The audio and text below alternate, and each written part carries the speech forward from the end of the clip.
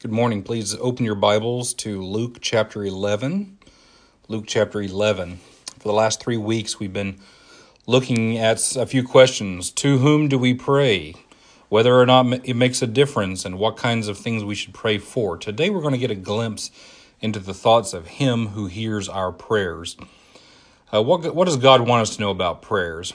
I think the most important thing that we need to face before we read this passage is that prayer doesn't come naturally or easy. It's a learned skill. It's a learned behavior. And the reason that prayer is so hard is because we are born estranged from God. When we are born, our sin problem is hanging over us. I believe God is close to children, but they still have to be introduced to Him. Many of you know your kids love Jesus, and they say things all the time that let you know that they love God. They love Jesus. They recognize Him when they see Him. When Elliot was very young, he was looking at a picture of Jesus with the little children, and I said, "Where's Jesus?" And he pointed right to Him. I was amazed. God is reaching out to the children of the world in an amazing way, yet we are instructed in Old and New Testament to teach our children who Jesus is and what God requires. Why? Because as we grow up, we become more and more estranged from Him, and we're not always growing closer and closer to Him. When I was a very small child, I read the Bible with my mom, and I noticed the 10 Commandments on our wall. But when I got a little older, I became immune to it all, and it took someone really sharing the gospel with me to bring me to a place where I could put my trust in Jesus. And because we are estranged from God, we treat Him like a stranger. You don't go up to strangers in your hour of need and ask them for anything. The only time you do is when family or friends are unavailable.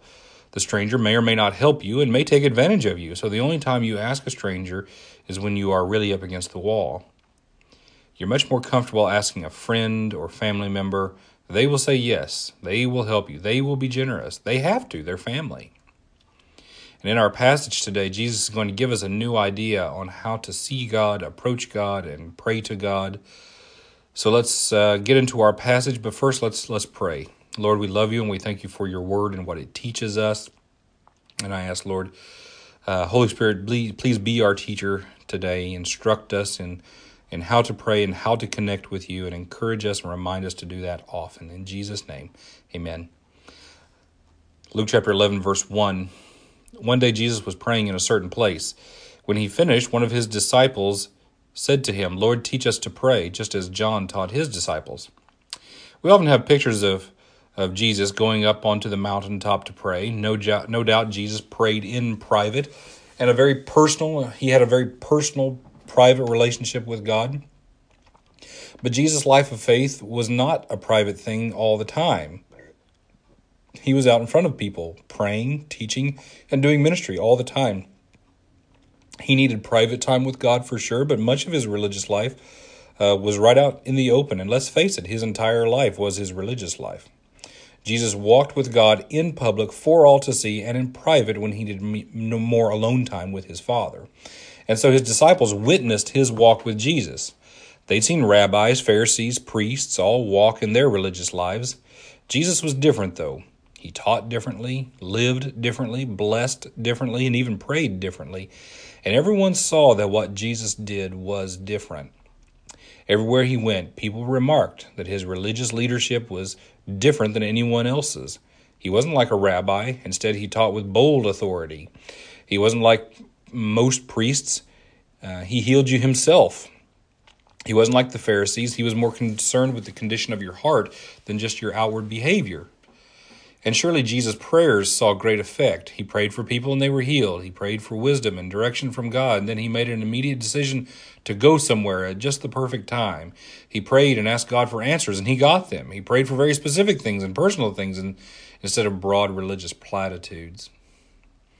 And his disciples said, "Wow, I wish I could do that." And I don't know if you've ever been around a very gifted person and wished that you could do what they do. But I've heard other Bible teachers and thought, "Wow, I wish I could teach like that." You've probably felt that way with Bible teachers or worship leaders or chaplains or whatever. Well, let me encourage you. God wishes for you to grow in your giftings as you serve Him. Whatever your gifting is, He wants you to be good at it. But most of all, He wants you to be really good at praying to Him. Praying to Him, not as a stranger, but as your very close personal Father and friend. Let's look at verse 2. He said to them, "When you pray, say, Father, hallowed be your name, your kingdom come. Give us each day our daily bread. Forgive us our sins, for we also forgive everyone who sins against us. And lead us not into temptation." You'll first notice here that Luke's version of the Lord's Prayer is shorter than Matthew's, and actually the one we say from time to time is kind of a combination of both. It's not just straight from Scripture. Luke doesn't mention that our Father is in heaven. Luke doesn't use debts or trespasses. He just calls it sin, and he leaves off the ending with the honor and power and the glory. And don't get distracted by that. Remember, Jesus isn't giving you a prayer to memorize here. He's giving you a pattern by which to pray. And that's one of the real tragedies, I think, of how we use the Lord's Prayer. First of all, I think it should be called the disciples' prayer. After all, Jesus had no sins to forgive. It's the Lord's Prayer in that the Lord taught it to us, but this prayer is a model for his disciples, for all disciples. But the real tragedy is that Jesus wasn't trying to give us something to memorize to pray. He was giving us a model by which to form our own prayers. We use written prayers here a lot. We use old Puritan prayers from a book called The Valley of Vision. These are good and they teach us a lot, but I would also warn against thinking that God wants to hear those prayers more than the spontaneous prayers you pray on the spot, which come from the feelings and desires of your own heart. They might not be as articulate, but they're just as valid. In the Sermon on the Mount, Jesus taught against using useless ramblings in prayer, and we Christians have taken the Lord's Prayer and at times made it into just that. So don't do that. Study the Lord's Prayer or the disciples' prayer and use it as training wheels until you can fly down the road with your own personal prayers. And how will God respond? Is he an old curmudgeon who really doesn't want to answer your prayers? Is he a hoarder who won't share the blessings? Do you have to pray everything technically right, or else he'll find a technicality and then he'll reject your prayer because it wasn't done in just a certain way? No. Let's keep reading. Look at verse 5. Then Jesus said to them, "Suppose you have a friend, and you go to him at midnight and say, 'Friend, lend me 3 loaves of bread. A friend of mine on a journey has come to me, and I have no food to offer him.' And suppose the one inside answers, 'Don't bother me. The door is already locked, and my children and I are in bed. I can't get up to give you anything.' I tell you, even though he will not get up and give you the bread because of friendship, yet because of your shameless audacity, he will surely get up and give you as much as you need." The parable that Jesus tells here is actually a preposterous idea. Even in the Middle East today, when I was teaching in Chicago before I came here, I remember talking to a Saudi Arabian guy, and he was telling me about the very traditional Bedouins and what their culture is like, and they probably reflect the ancient people of the Middle East better than, say, the people of Dubai today. He said if you have a favor to ask of anyone, you go into their tent and they'll pour you a cup of tea. You put the cup to your lips, then you put it down and say, you put the cup to your lips, and then you put it down and you say, "I won't drink until you give me what I ask." To which the tea pourer says, "I'll do anything for you but go to war." Also, if any hungry traveler comes around, you are very obligated to give at least bread, if not kill the fatted calf too. So the scenario Jesus hypothesizes here would have made everyone mad in the first place. If a friend treated you this way, you'd look at this person and say, "Then you're dead to me." It was very much a you're dead to me culture, and that should inform several of the parables Jesus tells, actually. If in a parable someone has the right to be really offended, then they would have often treated the offender as dead to me.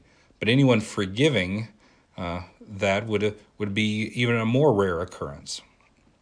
So what's Jesus saying here? He's saying, if you who are evil think that this is a preposterous scenario, and you'd never treat a friend that way, and none of your friends would treat you that way, then God, who is righteous, would never act this way toward you either. Even so, if you think God is withholding blessing from you because he is stingy, then make such a racket at his gates that he'll surely wake up and want to quiet you down all the more. He's not asleep, I promise. Neither are those in his house. He never locks his door. He doesn't need to. He's not annoyed by your need, and all good bread comes from him anyway. He desires to be more generous than even your most generous friend. Look at verse 9. So I say to you, ask and it will be given to you, seek and you will find, knock and the door will be opened to you. For everyone who asks receives, the one who seeks finds, and to the one who knocks the door will be opened. Ask for your needs, Ask for your friend's needs, your wants, your desires, your favors from him. Knock at his door and make such a racket that you'd think he'd call security. Ask and you shall receive. Seek and you shall find. Knock and the door will be opened. Be undignified. Call in the middle of the night and put him on the spot. He'll answer with a smile. After all, he's a good father. Look at verse 11. Which of you fathers, if your son asks for a fish, will give him a snake instead? Or if he asks for an egg, will give him a scorpion? If you then, though you are evil, know how to give good gifts to your children, how much more will your Father in heaven give the Holy Spirit to those who ask him? God is good. He won't give you ironic gifts. But also remember, if you ask for a snake, and sometimes we ask for snakes, don't we? But if you ask for a fish, he won't give you a snake. And likewise, if you ask for a snake, he will give you a fish. If you ask for a scorpion, he'll give you an egg. He's not in the business of giving you things you shouldn't have, things that won't be good for you. And there's one thing he really wants to give you, and that is himself. When you become a believer, you are baptized with the Holy Spirit. I baptize you with water, but when you believe, the Holy Spirit comes into your life, and that's the greatest gift of all. Why? The Holy Spirit, and when we say Jesus is in my heart, we mean through the Holy Spirit. The Holy Spirit gives you all those fruits of the Spirit that we've preached about during our family services. Do you need love? Ask the Holy Spirit to fill you with love. Do you need joy? Ask the Holy Spirit to give you the joy of the Lord. It'll strengthen you. If you need peace in the chaos around you, the Holy Spirit will introduce it so much that you don't just feel peace, you become a peacemaker. What you need in your life is sometimes tangibles, your daily bread. What you need all the time is the Holy Spirit of God in your life, your guarantee of his presence with you. God the Father is on the throne, listening to your prayers and ruling the universe with wisdom and power. Jesus is your advocate, standing at the Father's right hand, interceding for you. The Holy Spirit is your connection to the whole Trinity and all that God wants to give you and do in your life. If you ask for gold, he may not give it abundantly. You may cast an idol with it. If you ask for power and influence, you may use it for unholy purposes. If you ask for more of God himself in your life, you'll get it. There's no downside. I'd rather have Jesus than silver or gold, houses or lands, or any office this world may offer me. If I have God the Father and Jesus the Son in the form of the Holy Spirit in my life, then I'll have all the riches of being that I need. And I can be confident that I'll have it if I pray for it, because God is more generous than even my most generous friend. Pray to him. Be confident of provision from him. Make a racket if you think you aren't getting the answer you wanted. But most of all, be ready for him to give you what you really need, and that's more and more and more of himself. Let's pray. Heavenly Father, we love you and we thank you for this day. We thank you for your word. And we ask this morning, Lord, that you would fill us with your Holy Spirit and give us your joy, your peace, your love, and all the fruits of the Spirit. Lord, help us to be confident prayer givers, prayer offerers. Lord, help us to be confident that you want to be generous to us, Lord. And so if a prayer isn't answered, it's because we've accidentally asked for a snake and you won't give it to us. Lord, give us the good bread, the good fish, the good eggs, not the snakes, not the scorpions, not the stones. Give us the things that we need and help us to be content and overjoyed to have you in our lives. In Jesus' name we pray. Amen.